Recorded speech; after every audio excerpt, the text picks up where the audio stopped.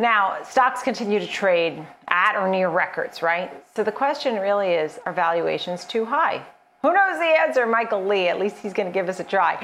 Founder Michael Lee Strategy. I know you don't know the exact answer, but what are your overall thoughts on the market here, where you've generally, for as long as we've known you, been pretty much a bullish kind of guy? Hey, Nicole. I got a little bit scared in March of April of last year, but I think it was just almost exactly 1 year ago where I said we were in the beginning of a new bull market and that stocks would continue to trend higher for multiple years. That so far has been proven to be correct.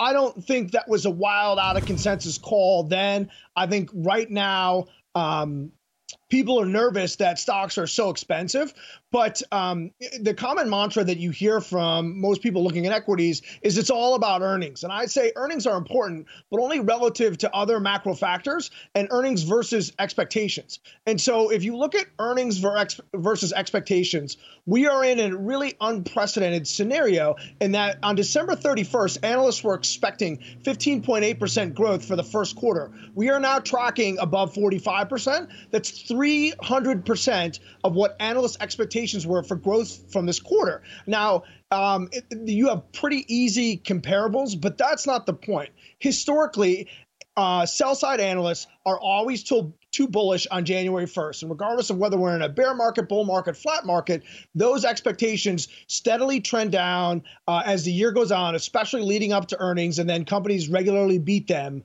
as they've been revised by 10 or 20%. That is not the case here. We have just blown past the most rosiest of bullish expectations for earnings. And I think that the difference in this coming out of this cycle, and part of the reason for the violent move upside in equities, is that we have underestimated how quickly large companies can continue to make money and how quickly their businesses would bounce back from not only the fiscal stimulus, the monetary stimulus, but the economy reopen and, just the platform that's been laid out to operate in business after the prior administration's tax cuts and deregulatory events. Yeah, I mean, it's amazing. It's like a gazelle in the field. We just did not expect everything to go as quickly. And I'll tell you, I don't think the Fed did either. You talked about the 15% growth expectations at 45% growth. How about the labor market? I mean, if we get under 6% and 1 million jobs, they weren't expecting that till next year. Inflation is probably hotter than they expect over at the Fed. But you think the Fed keeps on the money printing and all that. And then I want to get to some of your stock picks here, Microsoft and Home Depot. Yeah, look, I think the Fed, they've said as much. They're looking for an inflation overshoot. And I think a lot of the inflation prints you are seeing right now are a combination of two things. Number one, easy year-over-year comparables.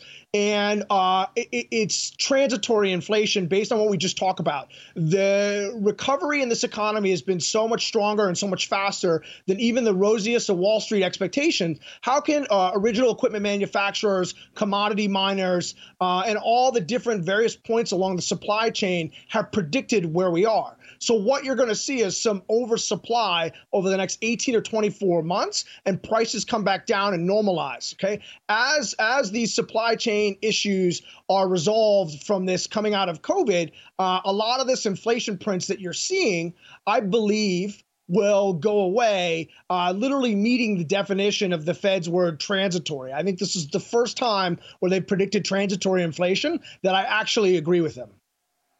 Okay, so tell me a little bit about some of these pickings. You have Home Depot, has done so well. I mean, the chart is a beauty. Microsoft, Target, why do you like these names? And do they still have room?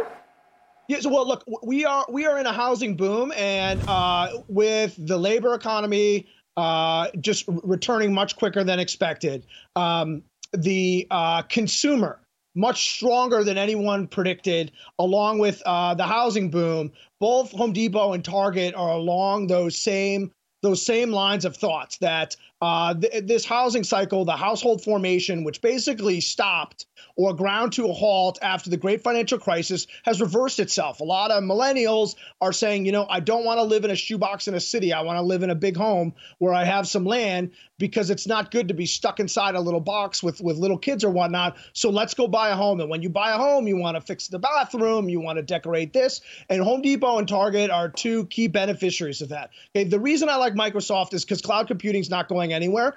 Microsoft is a great surrogate for the tech sector, and it reacted negatively to earnings. And so my thought on all these big, the FANG stocks, Microsoft, the kind of the darlings of the last 12 months, is when they report, the street is almost universally unhappy with them. So that is your entry point, right? They almost always recover and make new highs after selling off on their earnings. And I think this cloud computing and then this Microsoft bull run is still in the middle innings and has much higher to go. Okay. I like it. And you say you think it's like the beginning of a business cycle. It's amazing. Michael Lee, always great to have you on the show. Come back. We'll do some updates. Michael Lee, founder of Michael Lee Strategy. Thank you.